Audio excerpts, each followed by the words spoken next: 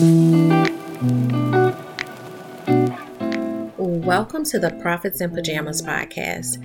I'm Danielle DeTeach, or Coach Danny D, and I help women to create luxury brands by creating processes and tightening their branding.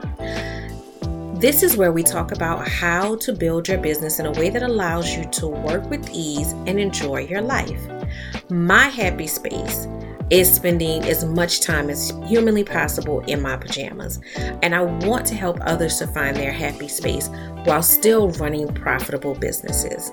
So get comfortable and let's dig in.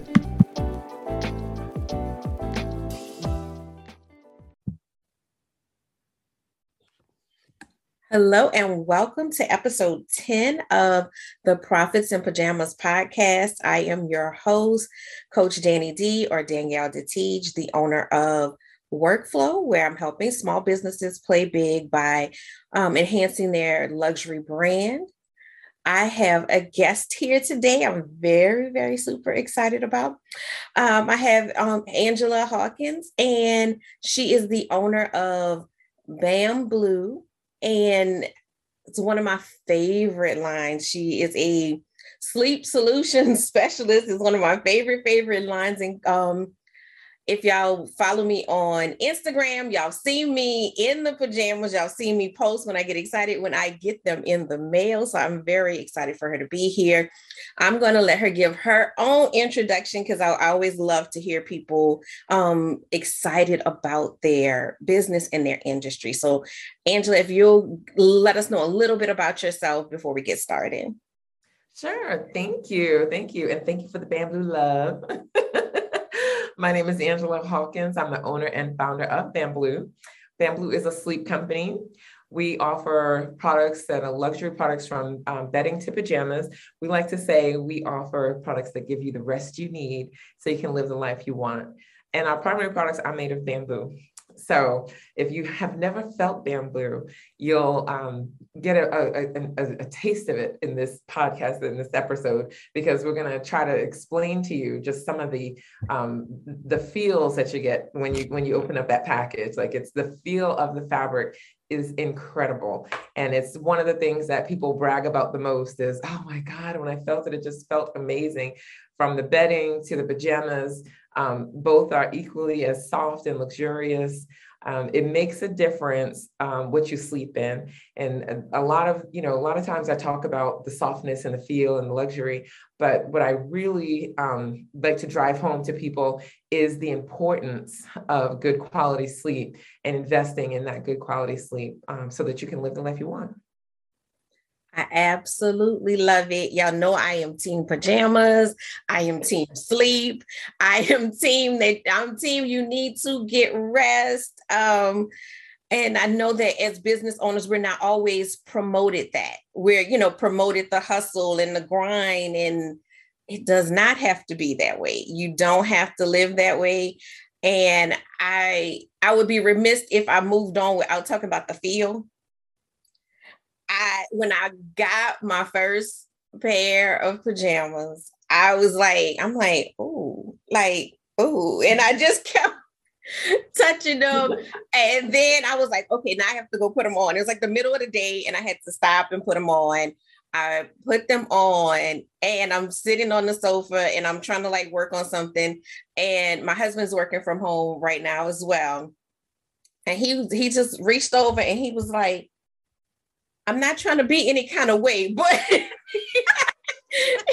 I'm not trying to interrupt your workflow. Right. He's like, but it was like this texture. He's like, so when you say the feel, I just need y'all to know there is definitely just a next level feel to the pajamas, and you don't realize that you haven't had pajamas before. Like, you wore something, but they weren't pajamas. Like, I just want you to know that. So before I get, starstruck and off task, I'm gonna bring it back. So our topic today is how to focus your creative energy. And the reason we chose that topic, we're both creative professionals and we know what that's like, to be in that industry, to have all the ideas, but then have to focus that in so that you can be productive and so that you can be strategic in your business. So that's the topic. I know you gave us a little overview, but tell us your story as a creative professional. Like, how did you come to being an entrepreneur? Right. So I think for my path, it was a bit, it was almost dual path. So my degree, my first college degree is in accounting. 22 years of my experience in corporate was in finance, but I always had the desire to release my creative energy. Within a couple of years of getting my first degree, I went back to school to get a degree in interior design because I knew that ultimately my path would require me to be more structured in that area. And I think being an accountant and having the finance background gave me the appreciation for that structure, and realizing that having a creative outlet, having a creative career doesn't release me from the necessity of having structure and organization. And so, so when people ask me, what brain are you, left brain, right brain? I'm both. I'm both, and I've operated in both. I prefer who I am when I operate in my creativity. I prefer to, to let that flow, because when I don't, that's when I feel like I'm stifled. I feel like I'm not my authentic self. But at the same time, I have an appreciation for what I've done in the finance, in the accounting sector. And it helps me in business because I have that foundation where people get a chance to really see what I can do with a business from the growth and scale perspective, and not just from the creative perspective. But so I always tell people it's dual path. It's hard sometimes because you gotta balance it just right so that you can operate in both. Or sometimes I do find that letting one go for a minute so that I can be hyper creative and be able to achieve the desired outcome that I want to do, that I want to get. Or I have to be ultra analytical so that I can get the work done and be able to strategize what the path needs to look like. So it's an interesting dichotomy. And I love that about you, because I am that same strange bird that has both of those things. So I absolutely love business, but I've always had this like really creative side as well. So I totally understand what you're saying about that balance between the two. And, learning to, for me, it has been a lot of learning to let them talk to one another and let them come into some sort of agreement, so that I'm not so analytical that I don't move forward, but I'm not so wildly like creative that I'm not being thoughtful. Mm-hmm. And, just making sure that those two things marry each other well. And, it has helped me to become more creative in teaching about business. Right. And so trying to teach that in a way that, people who I know have that more creative tendency can kind of understand. Like, I know that we got to keep it short and digestible, because that creative mind wanders fast. that attention span is short. And I know it, like with me, somebody can be halfway through a story and I'm like, come on, get to it, because my mind, the clock is ticking on that. Yep. There's gonna be a squirrel running by at any minute. It's about to jump. It's about to jump somewhere else, and I don't want to be rude, but that it's a different personality. Right, so right. It's just kind of balancing those two things is always been interesting for me, but it's also been very productive. In the sense of like, I've been able to navigate things because I have both, kind of treasure chests to pull from. So. Right.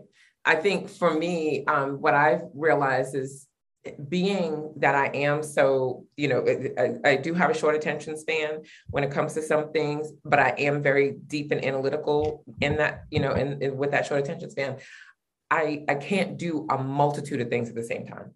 It has to be very focused, and it has to have a beginning and an end, so so it's like, okay, I'm going to work on this and I'm going to do it. I'm going to do this until it gets to here. And then I'm going to move on to something else.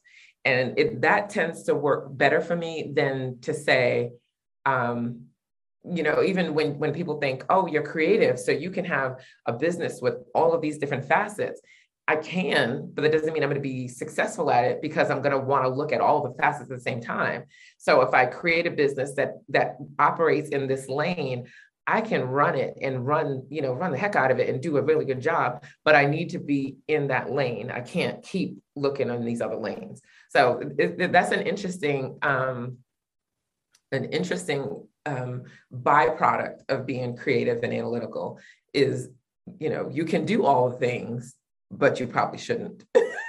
Right. No, definitely. And I think, one thing that I've learned over time is knowing yourself and learning yourself. And the more that you know about yourself, the better you operate, regardless of what your personality is. Because for me, I know I have shiny object syndrome.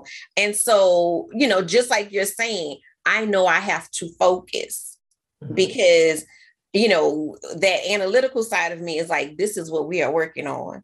Go tell your creative friend. Go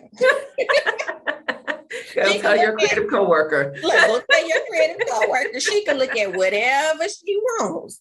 But if it doesn't align with this structure that I set up, we're not doing that. And if she wants to do it for a hobby, that's fine. But in this business, this is what we're doing. And so it's like working those two things against each other. And for me, I think, like you said, sometimes you have to drop the one for the other. When I know that my mind is in one mode, I let that one shine and do what it needs to do. And then when that other mode kicks in, I let it do what it needs to do, because I know the other thing I've learned is I can't force it. Like if I'm not in a space to sit and write, it's not coming out. Right. But when that mood does hit me, I can write a whole novel. But it's just, I have to know, okay, creative girl didn't come to work today. She checked out. She's off chasing squirrels. Yeah, chasing squirrels and rolling around in glitter. But but analytic person is here and ready to create a strategic plan. She is ready. So let me get everything I can out of her. And then when creative girl comes back, I'm gonna look at what analytic girl did, and I'm gonna say, okay, sprinkle some glitter on that. Now it's done. Exactly. So you see, you understand me. I get you. I totally get you. I absolutely do. That's hilarious. Rolling around in glitter. I can see it. I can see it. Creative girl always got glitter on her somewhere. Somewhere. The glitter is strong with this one. Yes.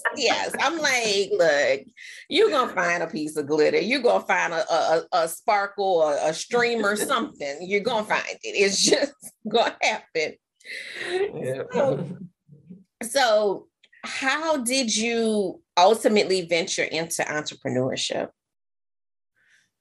I would say that it has a lot to do with my first job. One of my first jobs. I attended a retirement party for one of my accounting coworkers, and everyone was like, "Hey, 30 years!" And I remember thinking, "Oh my God, she's been doing this for 30 years." And I'm laughing because I have a similar story. Go ahead. And by that point, I had already decided that this was monotonous. The cyclical process of being in accounting and finance was starting to get to me. And by that point, I was only a couple of years in. And I said, I said to myself, well, it's got to be something other than this. Like, I took a turn into auditing where I could write audit reports. And for me, that was creative because I got a chance to go and do the work, come back and tell the story. So it had an element of creative, of creativity to it. But I was looking for another job similar to that at the time, but I wasn't in that job at all. And it was obvious. So when I went to her retirement party, I was just like, I have to do something different. Like, this is not for me. So that's when I started looking at what I heard for the first time around them: do something that you would do regardless if you get paid for it. Mm-hmm. And I said, okay, I know what that is, because I was designing people's houses left and right for no money. Right. Right. So you already, like you said, I got the paid for, not paid for, check box checked. Now I got to get paid for it. Right. I said, I could do that. I know I could do it for no, and not get paid for it because I love it. And I've already been doing that. So if I could turn this into a paycheck, imagine what I could do for my quality of life. And I remember at that point, I got a lot of naysayers, especially people that knew what my degree was in and what my experience was in. They were just like, oh, that's a pipe dream and no one really makes money as a designer. And I kept saying, no, I think they do. So I sought out people that were in design and that were doing exactly what I wanted to do. I asked them questions. They talked to me about legitimizing the business, being able to go back and get a degree or a certification, and also finding a niche, which I think, again, goes back to that you can do it all, but you really need to be, forward thinking in what aspect you want to focus on. So I went and I got a business license. I went back to school, like I mentioned, went back to school for interior design, and I started an interior design firm. Now I did that as well as my daytime job for a long time, not really understanding what the scale method was, to be able to, because in my mind, doing it all, doing every aspect of the design job was how you did the business. And I didn't understand, I didn't really understand bringing in the trades, because in my mind, I wasn't legitimized yet. I was still trying to work it out. So I was trying to do everything. So I was just like, well, there's no way I can scale when I'm doing all the work. Right. So then at some point I started bringing in tradesmen, and I started realizing that the end product was just so much better, because I have the tile person doing the tile instead of me. I have the painter doing the paint instead of me. I have the seamstress making the drapes instead of me. And everything just had their expertise on it with my expert design. And it just made sense. It started to come together. And I was like, this is how I scale. And then I started adding, not just one job at a time, not just one job per quarter. I was adding more jobs and getting them done. And I said, okay, I could do this. So then I started looking at what more could I do? So I wrote a business plan on being able to open a design gallery, because I had gotten into wholesaling furniture at this point. Okay. And I was just like, okay, now I know how to wholesale furniture. I could actually open up a gallery and wholesale furniture and accessories and do my design work at the same time. And that was, it was an award-winning business plan. I knew, by this point, it had been 7 years that I had been doing design. So I was like, I pretty much got this, so let me go ahead and step out on faith, took some money that I'd saved and created a design gallery. And then a month later, the recession hit. So it was just like, everything that I, in my mind, I was just like, wait a minute, I did everything the right way. I wrote a business plan. I saved money. I learned, I got the degrees, I had all of the things, but there was an element I couldn't control, which was the economy. Right. So what ended up happening was it created an opportunity for me to then learn a new level of the low, where the economy could go. And then also convinced me that I wasn't ready yet to be out on my own, because I didn't know how to ebb and flow with how the economy was running. I didn't know where the money was going to come from if it didn't come from the customer. I didn't know what to do with the inventory when the customers weren't buying. So I ended up going back to corporate, and my intention was to go back to corporate to learn more, because there was all the corporations, every company in the U.S. had to adjust and adapt to what was happening with the economy. So what a great place for me to learn about it, than to go back to the source and get some, knowledge. Okay, so I went back to corporate so I can learn more. I knew that there was going to be an opportunity for me to be in positions with Coca-Cola that would allow me to see the full trajectory of the business and how the business adjusted to the different changes in the economy. It's a great place to learn. I always tell people that, don't give up your day job until you've gotten all that you can from that day job, including the learning. So when I went back, the one thing I did take back with me, though, was a little bit of trauma fear from what had transpired with the economy in my business. So I think it took me a little bit longer to come out than I had anticipated. I kept kind of making excuses as to why I needed to stay in corporate. But the reality was I was afraid of what could happen again. But that entrepreneurial bug just would never leave me. And I remember talking to a friend of mine who I had decided I was going to go into marketing, in corporate. I was going to go into marketing because this was going to be that creative outlet I needed, and I can stay in the stability of corporate, but that didn't turn out to be true. And I think most people that knew me, family, friends, close coworkers, kind of knew that there was still something else kind of itching at the surface, and I was going to need to express it in some way or another. So someone had asked me if I wanted to attend a seminar with them, and it was like a weekend thing, and it was not a big deal. It was like, hey, just come if you're interested. But she didn't really tell me what it was. And I walked in, and it's a room full of entrepreneurs, Black entrepreneurs who were at different levels of business, but most people in that room were starting their businesses and, somewhere, kind of experienced in it, but still kind of looking for a path to success and a path for growth. And I just remember the energy in the room was so palpable. I just knew that I was in the right space, and I knew that this was going to be what transformed me back into entrepreneurship. And that's exactly what happened.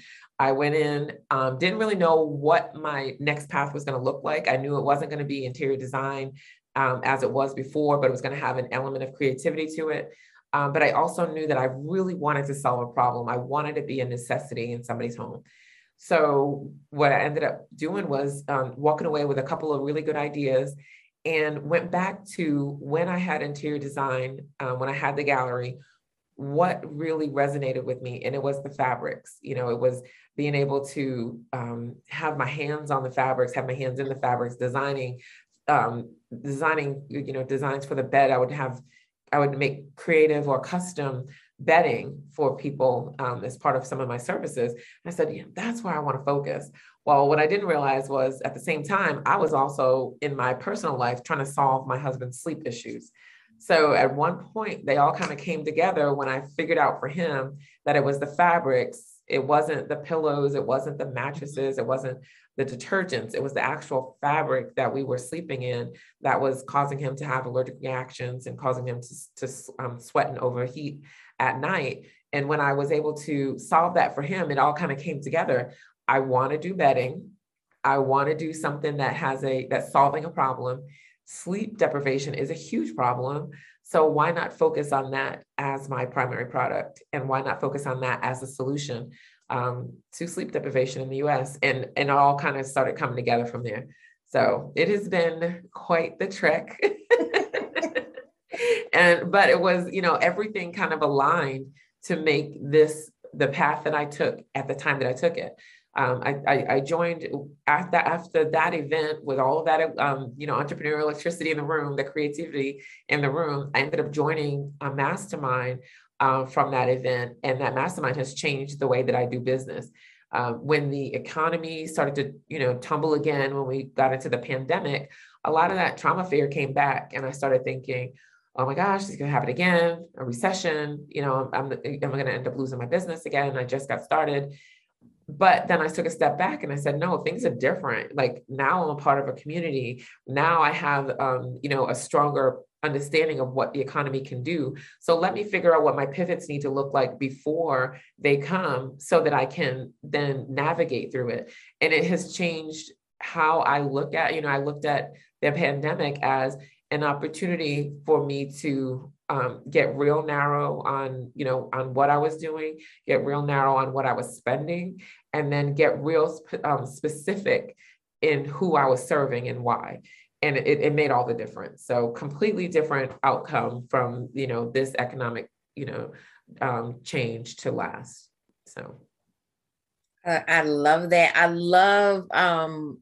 love hearing people's entrepreneur story, like, because it's always, because if it's in you, it's going to pull at you. It's going to, pull you in that direction.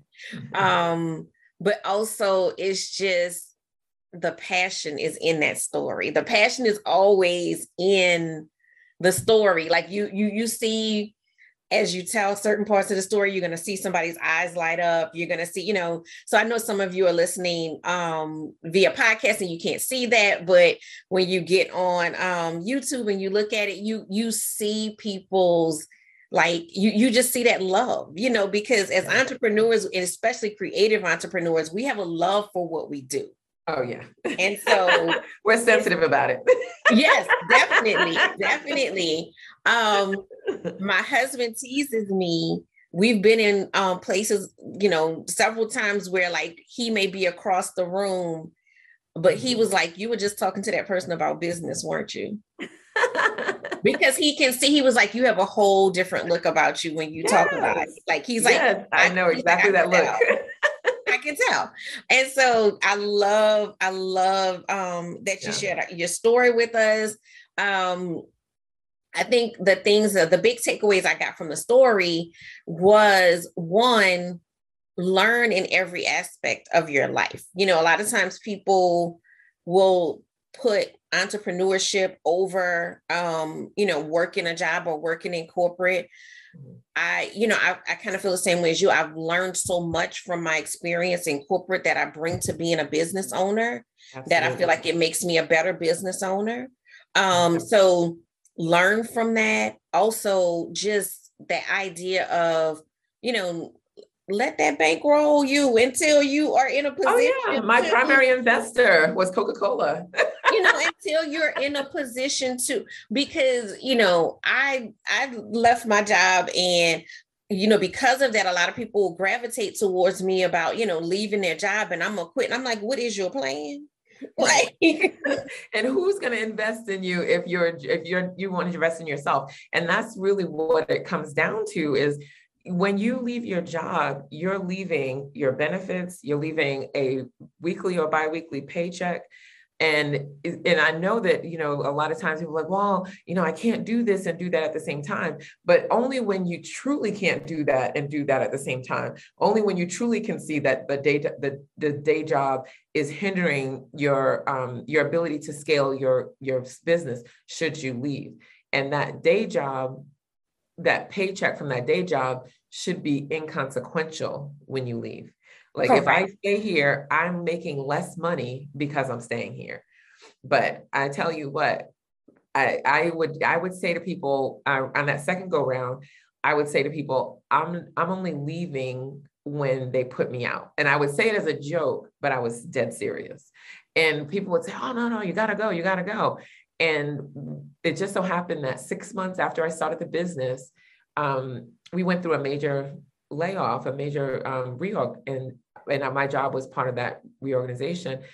And even though I had said it, I was hurt when it happened, because I was just like, it wasn't my decision. But what the blessing in that was it wasn't my decision, but it was God's plan. And they gave me a check to leave, which was then invested into the business. Correct. So, yeah. I mean, and they gave me a year's worth of medical, which also gave me a reprieve from having to worry about, my husband at the time. He was in a job where his medical wasn't as good as mine, and so I said, okay, well, I don't have to worry about that for a year. And I don't have to worry about a paycheck for, I think it was 6 or 8 months or whatever it was, but it made a difference. It made a huge difference to the mindset when it was time for me to go. It was like, okay, this is the way it's supposed to be. And now when I get up in the morning, my first thought isn't how am I going to do both at the same time? It's going to be, how do I make money today? Right. And I think that that's beautiful. I think that that's something that people really need to think about when you're making that transition. Like you said, when that job falls off, it shouldn't phase you because you needed that job. Of Right. course, when you get laid off, there's that sting and it's like, okay, what? Like, yeah, you have to grieve that process, and right. That's understandable. But it shouldn't be a thing of, because I think a lot of times people say, I can't do it all, but I don't, if you're not so busy in the business because of your income, because of income producing activities, then you're not too busy in the business. Like, a lot of times it's because you're trying to get it together. And that's about planning and strategy. That's not, if you haven't turned that corner to where it's being able to replace that income, unless you just a adventurous person, don't leave those people jobs. You like living on the edge. Look, just keep going. Just keep going to the people's job until something else, until you reach that point. Right, and for me, the job hit different once I had a plan. Oh yeah. Yeah, definitely. The things that I may not have wanted to go and do, I was like, well, let me hurry up and finish doing this real quick because I had a plan, and that plan gives you a different energy about, it's like, okay, I'm working towards it and I see this progress. Then I don't feel like that defeat of, oh, well, I can't get my business going because this is in the way. You can't get your business going because you haven't created that strategic plan yet. Exactly. Amen. Like, that plan will change the taking game. the job away is not going to change that. It's just going to make that a lot more stressful because now you have bills and you're struggling to figure out the business part. Yeah. And I think a lot of us in the creative fields get caught up in that. We get caught up in, making things pretty and doing the things that we enjoy doing, but not looking at the strategic component of it. And I think that it's a lot of the reasons why it's harder to get started in a creative venture because, we don't have that, that outlet or that understanding of that, that part of the business. And that's why I think being a part of a community makes all the difference because there's nothing wrong with being 100% creative. There's a lane for that as well. But then that means that you have to know what you're missing. You have to know what elements you need to bring into the business. So if that's a partner or an employee or just a coach, something has to give in order to make that business successful. And what it typically is you don't have to give up yourself and you don't have to force yourself to be that, but you have to bring in that bench strength so that the company can survive. Yeah, I totally agree with that. Yeah, you just, people will hear me say this all the time. That's not my ministry. I say it too. That is not my ministry, like, yes, I say the same thing. If it falls outside of my lane, it falls outside of my lane. And, I love to learn, so I will learn about it, but I know where my lines are drawn and I'm like, that is so not my ministry. So I'm going to, pass that over to the person that, I'm a creative. My husband's an engineer.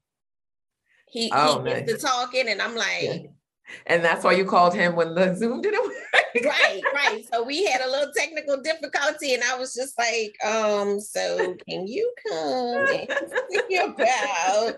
And when we put this to air and he has to edit, you heard me say when he has to edit, because I know my strong suits and I know what my strong suits aren't. And We have to learn to be more open to help, and that not being a sign of weakness. That's actually a strength when you're able to say, this is not my lane.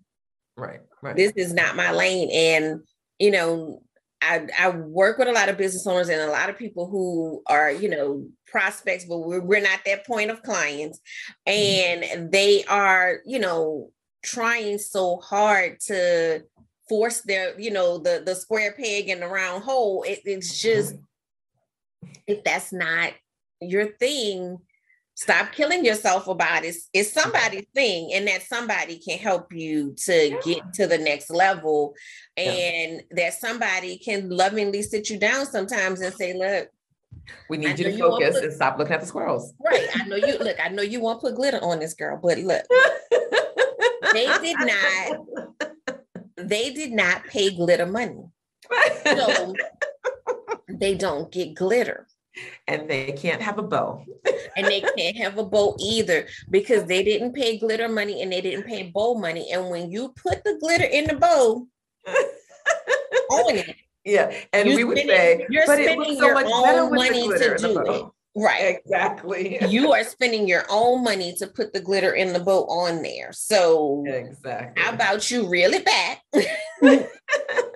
and leave that off, or you can tell them that that's an option and they can upgrade. Yes. Oh, girl, you said a whole word right there. But my picture is going to look, it's going to look just how they paid for it to look. Like you just don't put that one on your site. That's okay. Right. But the thing is that it's not that it doesn't look good. It's just not that vision that you had. And my lovely engineering husband has had to say to me times when I'm just fussing with something and I just won't let it go. And he's like, it's perfect. His wise words to me that I replay in my head all the time: nobody saw the vision you saw in your head. Ooh, girl. No one else saw it. So I think they all have a meeting. All the non-creatives have a meeting. Non-creatives that live with creatives, they all have a meeting, and then they all get the words that they're going to need to say to us. Because I swear to God. Look, I know that you thought that one balloon should be like 3 inches to the left. Nobody else saw that, and they did not. They see the whole. I swear to God, this is the same conversation. I had a balloon design I showed my husband, and I was like, look. And I did a whole video, a movie from the first balloon to the 100th balloon, and I had them all laid out. And he's like, oh, that looks so nice. I was like, yeah, but look, you see that little spot right there? I should have put a balloon in there.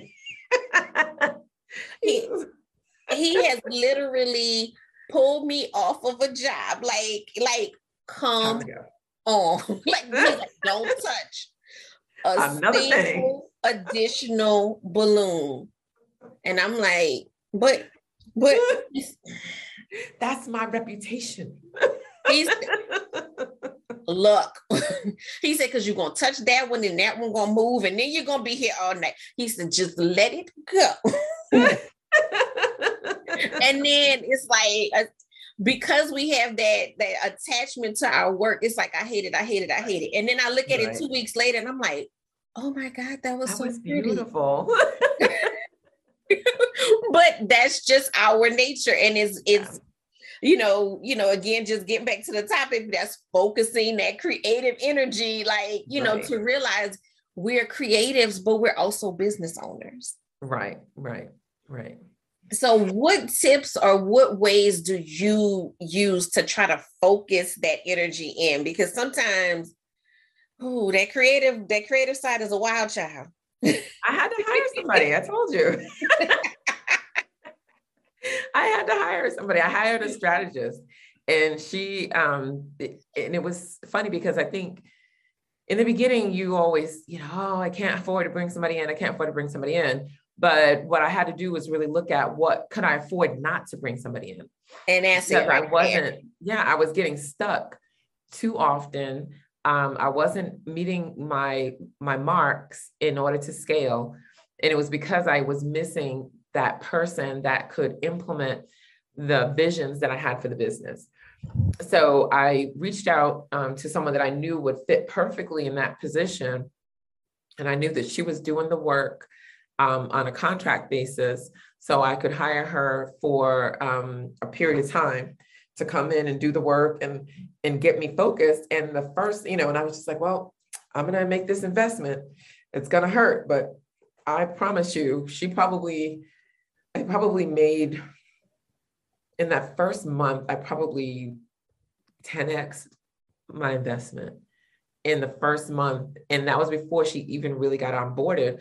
But it was a matter of telling her my vision, and then she put it into easily digestible steps that we were able to implement, telling her what the people that were working for me were supposed to be doing and what they were actually doing, and then having her come in and organize how we communicated so that everybody got on the same page.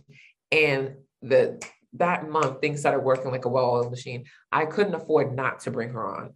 And I think as a creative, you have that, again, back to the same thing I talked about in interior design, you have the notion that you have to do it all, because this is my business, this is my vision, this is my, outcome. But the reality is I was never meant to do this all on my own. If I want to scale it now on a smaller scale, I could do it and I could do everything and I could, do a halfway decent job at it, but I'm never going to be able to do it to the potential that the business wants to grow into. And the business is busting at the seams, and how dare I deny it the space to grow, so bringing in the right people helps me to focus on the things that bring me joy and that are my genius.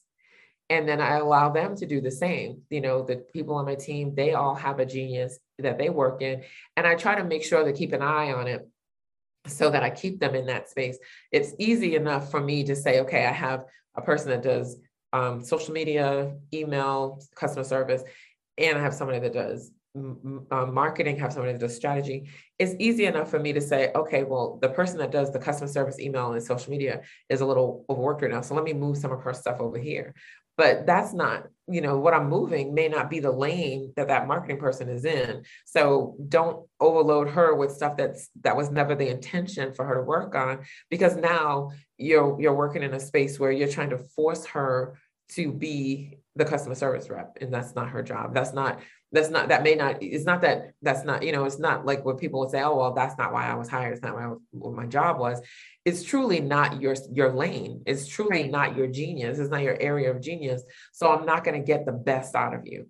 So it's better for me to reevaluate what that other person is doing that may be causing her to be overworked or overstressed, and then decide, does that require me to have another person, or does that require me to take something else off that better suits that marketing person? So it's an interesting game that you're kind of always playing to keep everything balanced, but it's a necessary part of that game, and that strategy person helps me do that. It's not just, I don't just rely on my own understanding. I rely on what are the goals that we're trying to achieve, and these are the people that are working on those goals. How can we better leverage what we have going on already in house? Yeah. So I love every bit of what you said, because we do need people to balance us. We need people who are going to come in and be that counter to our energy, because, we are good at this thing and somebody else is good at the other part. So that was, a takeaway that I got from what you said. Another takeaway was the investment part. I feel like we don't always understand the importance of investment, because yes, those price tags might look kind of steep when you're sitting up there looking at it from purely a financial standpoint. Mm-hmm. But when you think about the return of that investment, absolutely, and how much you're holding yourself back. So, I talk to people, that I know in the industry, and just casual conversation among colleagues. And I'm like, oh, well, how are you doing? How's your business going? And I often get, oh, this is happening, but I'm just trying to figure out this, or, I love the business, but the other side, I love the balloons, but the business side, and so then I'm like, okay, well, what exactly is the issue? Mm-hmm. And we get to the bottom of what the issue is. And then I'm like, I'm a problem solver, I'm solution driven. So I'm like, okay, so this is what you need to do. Mm-hmm. And whether that's me just giving them advice or me, pointing them to a product or service, then it's like, okay, I'm going to work on it. And then I talk to that person 6 months later and a year later and 2 years later, and they're still struggling with that same thing. Mm-hmm. And it's like, if you're not, I'm sure that you have lost so much money not having stepped forward and solving that problem. Right. Exactly. Because you're not in the capacity to grow and scale the way that you need to. And you don't have that clarity, because that was the other takeaway I took from what you said was that, even before you put this person in place, just that process of getting the clarity increased your business, and once she got there, then of course is increasing it even more so. But having that clarity around the business makes a huge difference, because a lot of us can't answer basic questions about our business. Yeah. You got to know your numbers. Why you got to know your marketing. Right. I'm like, so, I need to get in front of different clients. Who? Who is your client? Right. And then it's crickets, or it's, the ones that have money. Okay. Yes, it helps if they have money, but what is making them open up their purse and give that money to you? Exactly. To you. Because if all you know because that's going to make a difference. Yeah. If all you know about them is they have money, then maybe they don't feel like they have that like, and trust. Right. To spend business, to do business, spend their money with you. So I think it's just, us, especially as creatives, a lot of times everybody's not that weird bird like me and you that has that kind of other side. Right. But as creatives, we have to know where our strengths are and where our weaknesses are. And, they always say hire your weaknesses. Yeah, absolutely. And it relieves stress, honestly. Yeah. It's like, oh my God, I don't have to worry about that part anymore. I don't have to do that thing anymore. Of course, you're going to need to always have your pulse on it, to make sure it's being done the way you expect, but you don't have to do it. Right. It's a game changer. Right. It's like, so wait, what? I had an accountant come in because I was, using QuickBooks, and then something went wrong with it. And so she does bookkeeping and everything as well. And I had waited to get somebody because there was some glitch in there. And I was like, well, I need to figure this out first because I want to give them the clean numbers. And she was like, no, we do that. And I was like, wait, what? Yep. I'm like, wait, what? So I could just get this to you and you do. And she was like, yeah, we do that. And she gave me her prices. And I'm like, that's the best money spent, isn't it? A good accountant. Right. I was like, ma'am, here, you can take all my. Look, and I told you I have an accounting degree and 22 years of finance. I do not do my own books because it doesn't bring me joy. And it doesn't help my business for me to struggle through making sure that my numbers are in every month and that my, and now if anybody asks me for my financials for the last 3 years, I press a button and I print a report, right? And I know that it's right. Oh my Jesus. So, I am a firm believer of investing in business and business education. Yeah. And so I'm in a financial group. And one of the things was each month we have to submit our numbers. Yeah. And because of this glitch, it was like, I'm having to go and do surgery on these numbers because they're not clean numbers. And then she emailed me and was like, I'm finished. And then that next month I was like, hit print. And I was just like, oh my God, like I love this, Yeah, and I review them with the team every month. If I have questions, they file my taxes every month for sales and use tax. That's huge, because if you're not doing that, you're leaving yourself open to all kinds of issues. So those are the things that, that's a prime example of, invest in your business and it'll pay you back. Yes. That's a prime example of it. That's one of the costs where people are like, oh, if I pay for an accountant, if I pay for a lawyer, you don't necessarily see that as revenue generating. But when you need it, it is. It more than pays for itself. It does. It really does. The consistency of having it done.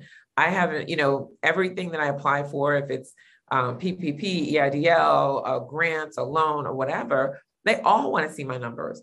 And and anytime I talk to somebody about the business, when I'm trying to apply for something, or if I have an interview for something, they'll ask me about my numbers. And I know exactly what those numbers say, because I'm not just giving it to the accountant to handle it.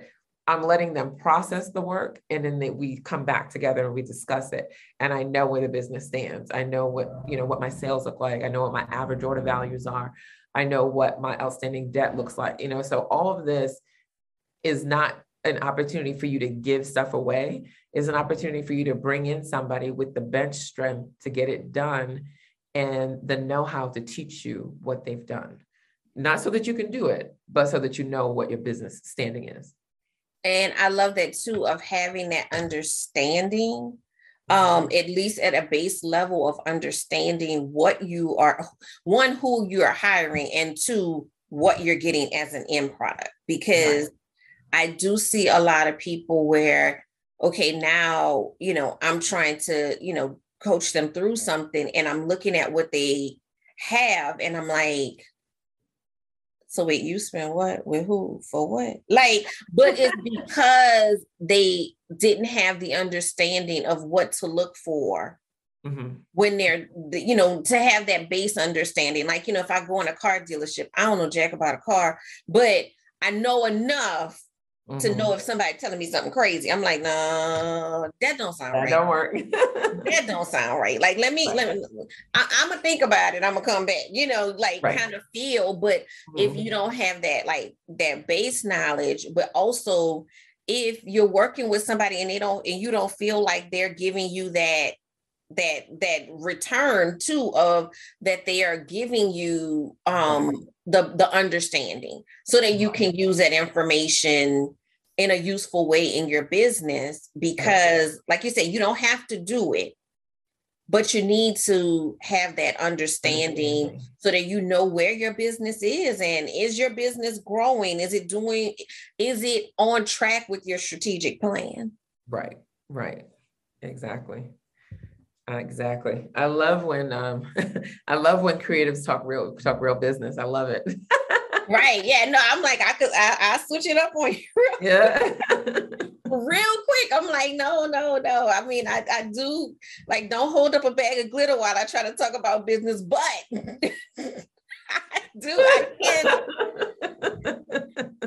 I can go into another zone, and I had someone call me this morning to ask me a question about something, and I had to stop them, and I said, you know what? I said, I'm about to answer you, but I'm answering you from a businesswoman's perspective. Because we all have our emotions, we have our, feelings, we have all of that. But at the end of the day, we have to operate as businesswomen. And, and then again, sometimes that may not be your lane. You may not be, you may have to hire for that. You may want to be the creative of the business, and you want someone else to be the, CEO of the business. And there's nothing wrong with that. Yep. It happens every day. There's absolutely nothing wrong with that. You go and take creative lead, and you have someone else that is making sure that it all makes sense business-wise. Right. Yep. Yep. And I think that that's a mature decision that business owners have to make from time to time. And I actually applaud it, because you're doing what's best for the business, not your ego. Right. Yeah. Right. Yeah. Definitely. Definitely. So what is one big misconception you think that people have about being a creative professional? We've talked about a lot of things that I think could be considered a misconception. I think one of the biggest misconceptions that I have tried to circumvent by, talking to young people as they are picking their career paths, is that creative people are always struggling artists. And that to me is a huge misconception. And not only that, it's is detrimental to the, the field of creativity, because we've lost a lot of creative minds, because they were brought up in households where they weren't supported by other creatives, and they were brought up to believe that their creative aspirations weren't enough. So that to me is probably one of the biggest biggest misconceptions, and something that I would go into. I haven't been since before the pandemic, but I would go into high schools and talk to some of the entrepreneurial classes, and give them guidance on picking their creative careers, and give them guidance on writing a business plan, and give them confidence in being able to stick up for what they believe is their path in life. You see, so it's so different now, though, because of the advent of like Pinterest and YouTube and social media, where we can show them more than we can tell them. You get a chance to really see some of the great balloon artists, that are out there and what they're doing. You can see some of the designers, interior designers, artists, graphic artists.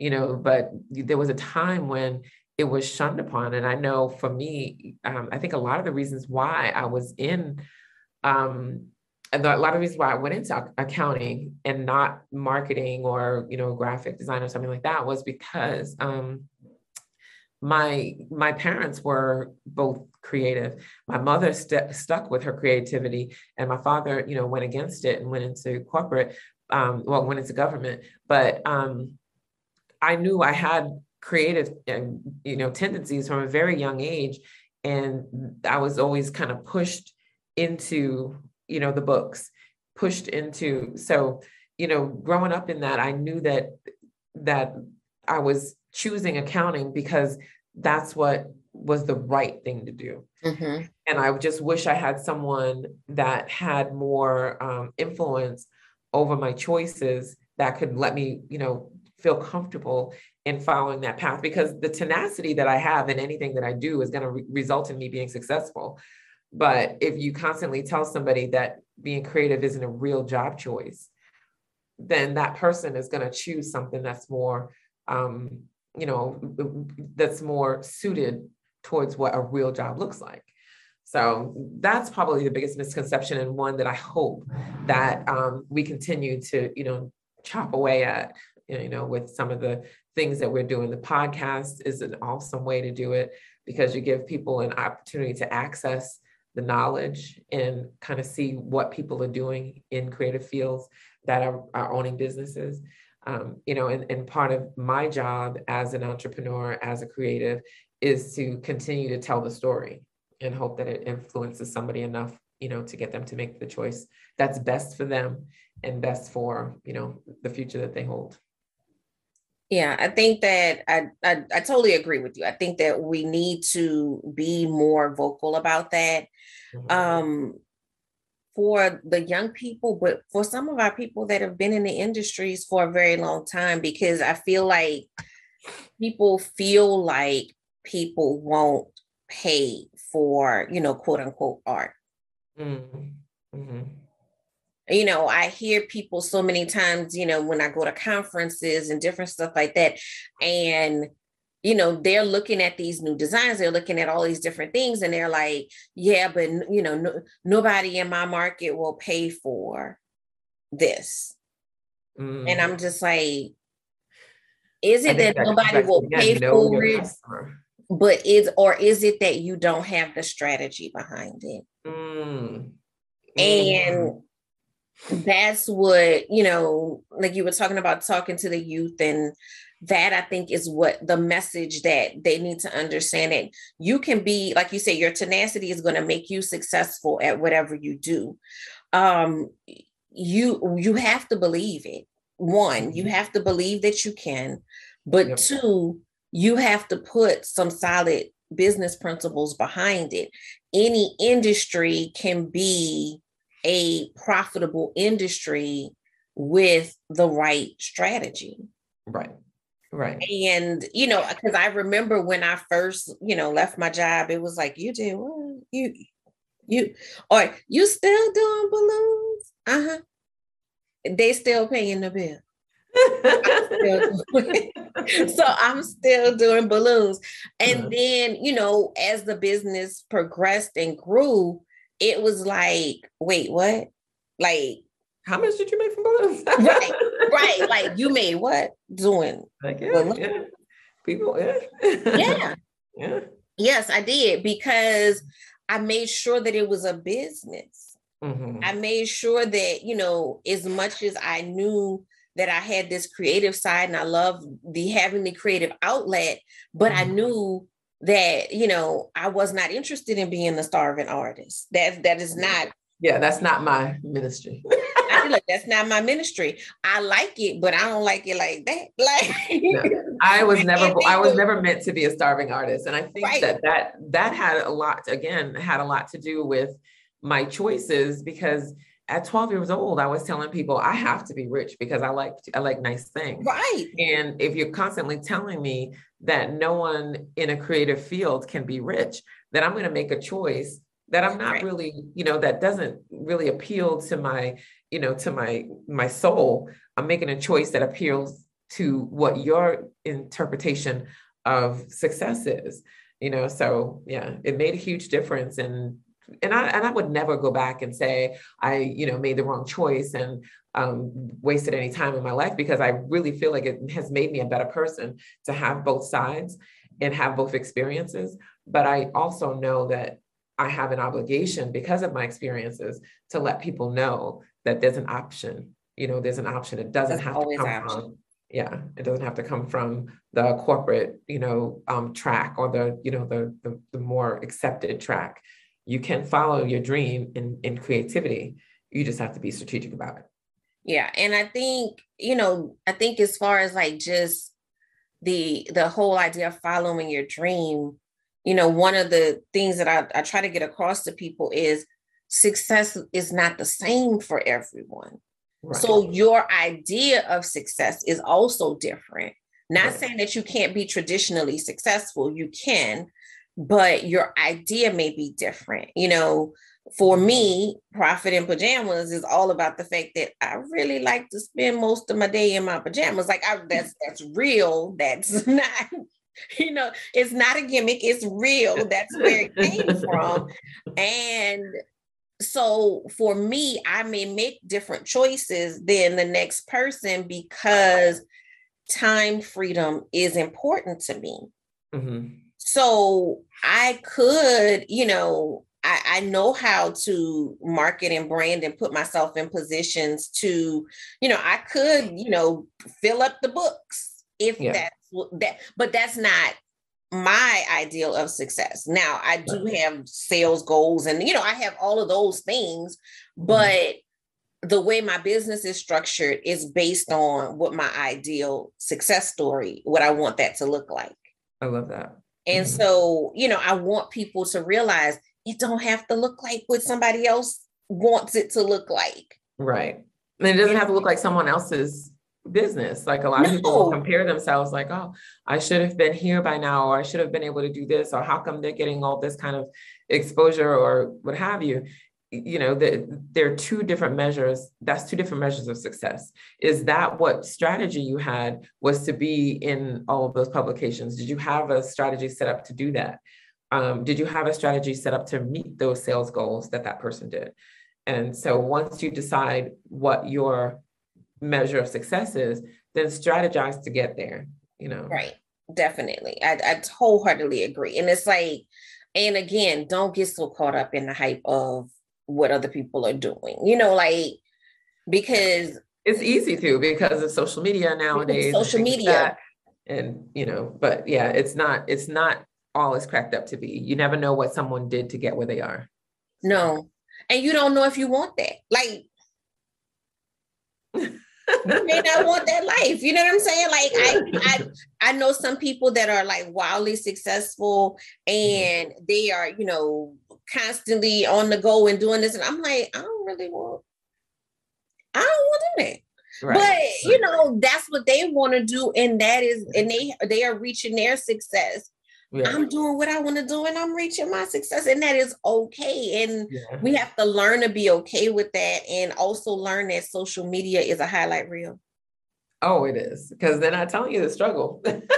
There's nobody out there talking about their struggle. No, like nobody's on there like, well, at 3:00 this morning, I was crying because this thing would not go right. Payroll. I didn't. Right. I'm like, I'm trying to figure out when will this sell? Like, nobody is on social media telling that story. So you are, you're comparing your real life to somebody else's highlights.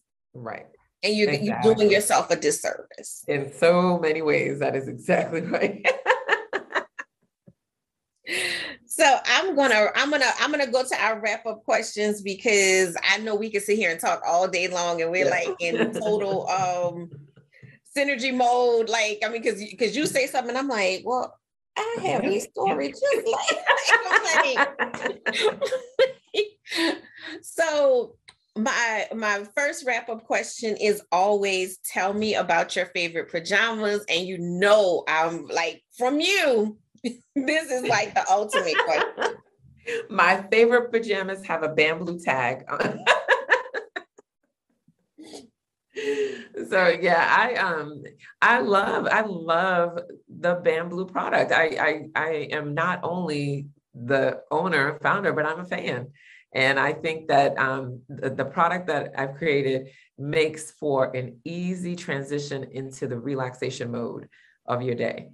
Oh, and the fabric, from the fabric to the fit, I love it. If I had to pick my favorite style of BAMBLUE pajamas, it would probably be, I think it's probably going to be what I have on, which is the nightshirt.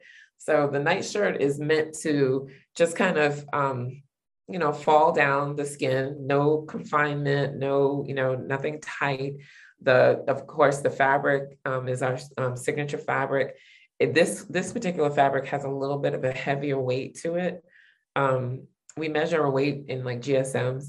And this one, I think I went with like a 230, which is a little heavier than where we started.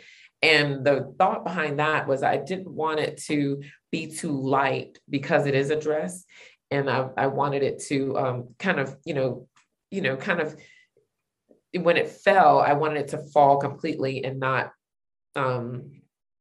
sway as much. And that's hard to kind of translate into what I want the fabric to do. But there was a purpose and a point behind the weight of this.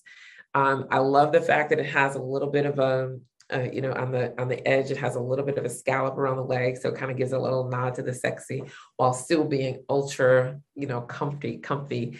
It also is appropriate, if you want to wear it around the house and, not have to worry about putting on a bathrobe or the like, because it is, a decent length. It's kind of mid-thigh, mid to lower thigh. So this is definitely one of my favorites. There's so many that are there's so many that are favorites for different reasons. And my biggest issue I have is like if I go away for the weekend or for like I'm going on vacation this week, and I always pack too many pajamas.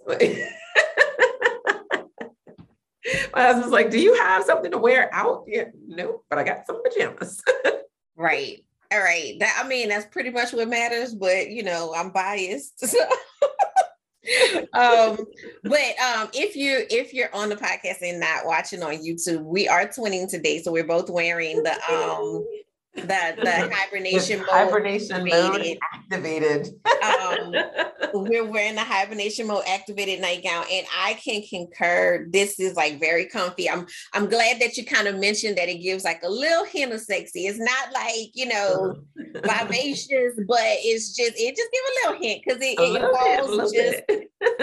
falls just right. It's not like you just like, you know, you feel comfortable wearing it, you know, like out, you know, not out, but you know, out and about in the house, you feel comfortable wearing it without feeling like you're like giving too much, but it also, you know, give a little hint. It'll get a second look. It'll be like, hey, you know, you get a little glance where you're going right quick. So it is definitely, you know, that comfort is there. Like, you know, it's like you said, as soon as you slide into a pair of your pajamas, oh my goodness, it's just like it takes you to another, like you just relax. And I mean, I can't stand when like I'm like, I gotta get dressed. Do I have to, like, because the material, like it's almost like it feels like second skin once you've had it on for a while. You don't feel like you don't feel confined, you don't feel itchy, you don't feel like your skin is, you know, none of that. You just feel absolutely just comfortable. It just it you know, because I can't sing y'all feel through the airwaves. But just imagine the experience that you get when you go to a spa. Right. It is that experience. There's a level of caressing that this fabric does to the skin. Is that experience. So yes, absolutely. So, all right, next question, because I'm fanning now. Next question. My time freedom allows me to.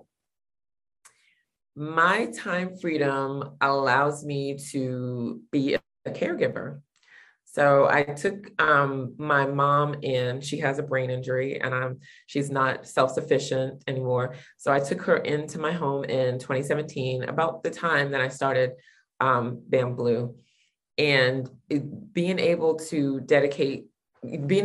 be the master of my day and organize, you know, my every hour allows me to be able to, you know, fill in the gap when my mother needs care. So she lives with me, but we have, you know, things set up, you know, different nurses and programs and things like that. But it allows me to be more flexible and be there when she needs me. So I get to take her to all of her doctor's appointments, which is really important to me. I get to monitor, you know, her medication and how she's adjusting, you know, to new medicines and things like that. So that was really important to me. I think as an adult, a younger adult, taking on a young adult, my mother is not old by any means, but she's had this brain injury since I was 10. So when I was 10, I didn't know what it was to have to then mother your mother. But as an adult, as I started to lose a lot of family members that had stood in the gap, and it was my turn, it became very clear to me that this is what life is about. It's not about, you know, how many hours I'm going to put in at the office. It's not about, you know, the things that just turned out to be trivial, you know, at the end of the day. It's about how do you love the ones that you love, you know, so being able to have my own time freedom allows me to be there when I'm needed and how I'm needed. Okay, that is absolutely beautiful. And thank you. Yeah, I've been in the caregiver role before, so I totally understand like what that, you know, entails. And it does make a difference to be able to, you know, to be there. Yeah. To be able to be there. So that is like absolutely beautiful. Okay, so what is the best advice you would give to someone who is seeking a profits in pajamas lifestyle? Oh, I think we gave it. We gave so much. We did. We gave a lot. Did. I think the one thing that I would go back to, which we did talk about already, but the one thing I would really focus on is be your own investor in the beginning. You don't have to. It's nice to be able to be in your pajamas and dictating your 24 hours and what it looks like and how much you're able to dedicate to the business. But when you first get started, do not be afraid to lean into your day job, to let it invest in your, in your plans, your forever plans. There's no shame in being, having a corporate job. There's more shame in not, not being honest about what you need. So be honest about, do you need the, the paycheck in order to fund the business? Do you need the insurance, medical insurance, in order to make sure that you can stay focused on the business and not have to worry about, hospital bills and things like that. So there's a lot of benefit. Do you think that you've gotten all that you can get from the day job in terms of understanding strategy, understanding, how to balance expenses and people? I mean, it's an opportunity to really learn people, and when you're going to need to build a team to support you. So what better way to learn about how that works than, getting it from, a corporate environment. So don't be afraid or ashamed of relying on that corporate job a little longer than you intended to make sure that you can, shore up the business as it grows. Okay. Yeah. Yes, definitely. Because we're not coming to pay your light bill when you quit the job. Lights got shut off. You're going to have to work in the dark. Right. We're not doing that. So no, I think the plan is important. And I think we see people quitting and this and that, but just like everything else, we talked about it before, you don't know what that backstory is. Right. So they may have quit and it not been a good idea. They may have had a plan, and you saw Mad Day when they quit, but you didn't see the plan that went ahead of being able to quit. Right. Okay, so tell the people how to get in touch with you. And I know you mentioned, a special offer. So tell the people, how they can get into the Bamblue life, because I'm telling y'all need to be a part of this lifestyle. So you can get in touch with me on my website, which is www.bamblu.co. It's BAMBLU.co. You can also get in touch with us on social media. We're on all social media channels at Bamblue Sleep. We also have a community on Facebook. It's Bamblue Sleep Lounge, where we talk about all things sleep and relaxation. We often have in-depth conversations about new products that are coming out. We talk about how did you sleep last night. So there's a lot of great community activities going on in there. And then, of course, you can always, I mentioned, follow us on, if you wanted to contact us, have any questions. We do offer a lot of expertise and, sleep expertise, things that you have questions about. If you have questions about the products, you can always, again, contact us on our website. And I did want to extend an offer. So we wanted to extend an offer to the group. If you go to bamblue.co or www.bamblue.co and you put in the code profits N with the letter N, PJ, profits MPJ, and you'll get a 20% discount on your order. So, and that will be set up for, I guess we'll have to decide. The air date for this is going to be Wednesday, which is the 16th. Okay. So starting on the 16th, that'll be set up, and we'll also put in the show notes the details so that you guys can have access. So just look in the show notes for this episode, and you'll be able to have access to it. And I'm just telling y'all, like, it's just a whole nother experience. I'm just like, my old pajamas, like they throw just them away. So sad. But and we encourage you to sign up for the email, sign up for the text messages, because while you get the 20% off on with this code, stay in touch with us, because we are always doing something. And we do a live broadcast on Thursdays where we offer some kind of discount or sale. and clearances. We do a lot of stuff. And then we also showcase a lot of the new products that are coming out. So, join the community, get involved. We have a lot of fun. And I love, talking about all things sleep and relaxation, care, self-care, things like that. So would love to connect with you guys and give you some of my experiences in that realm. Yes, please connect. I went on one of the lives a couple of weeks ago. They got some really cool stuff that's coming out. I'm just sitting here waiting. I'm like, okay, like, I legit at this point have a fund on the side. Like, I'm like, one of the ways that I channel my creative energy is I have to bribe myself. So I say, if I do this, then I can have this.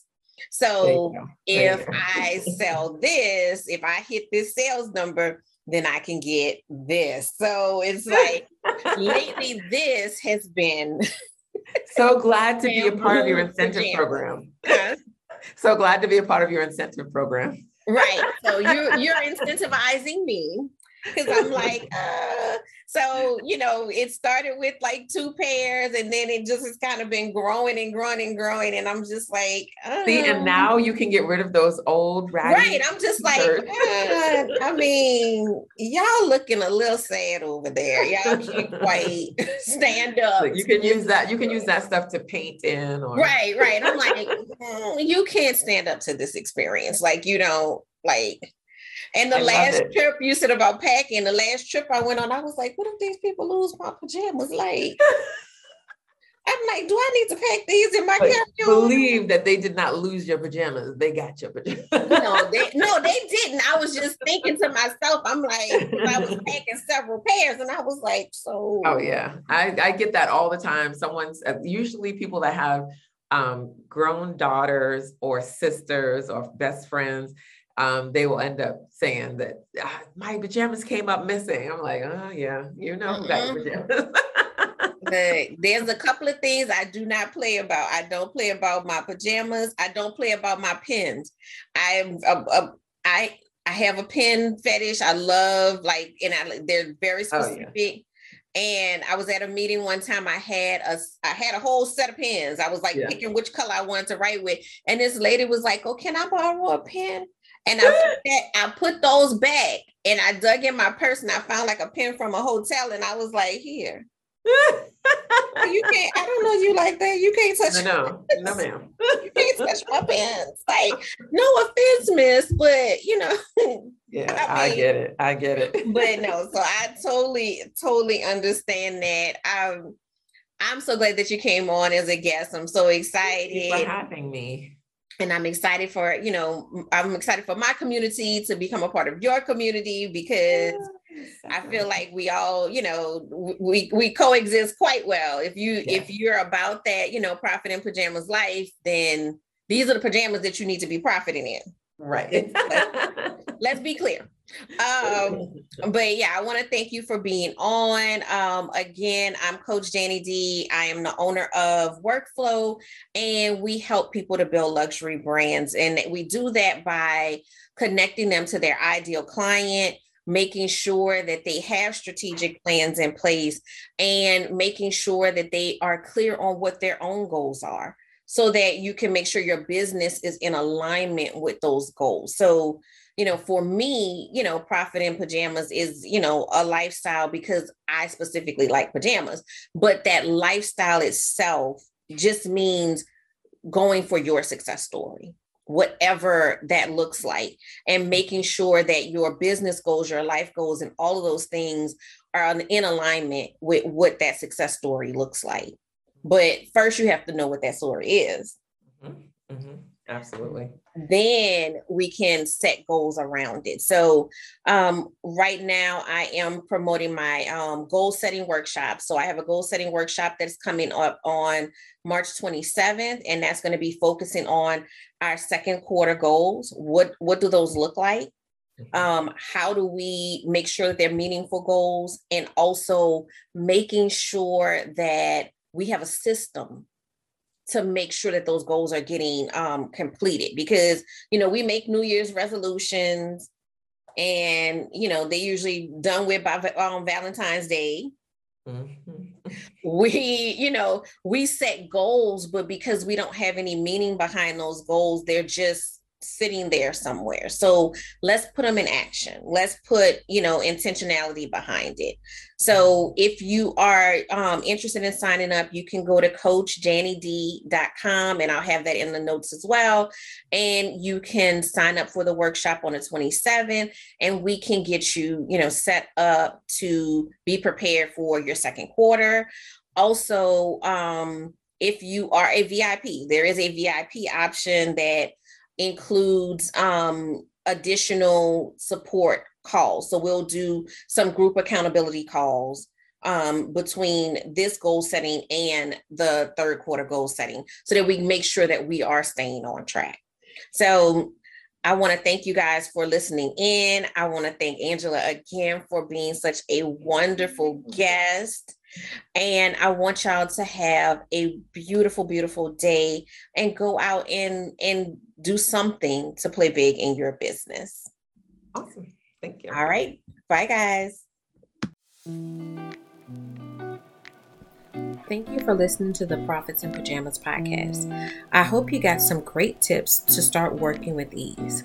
Want to stay connected?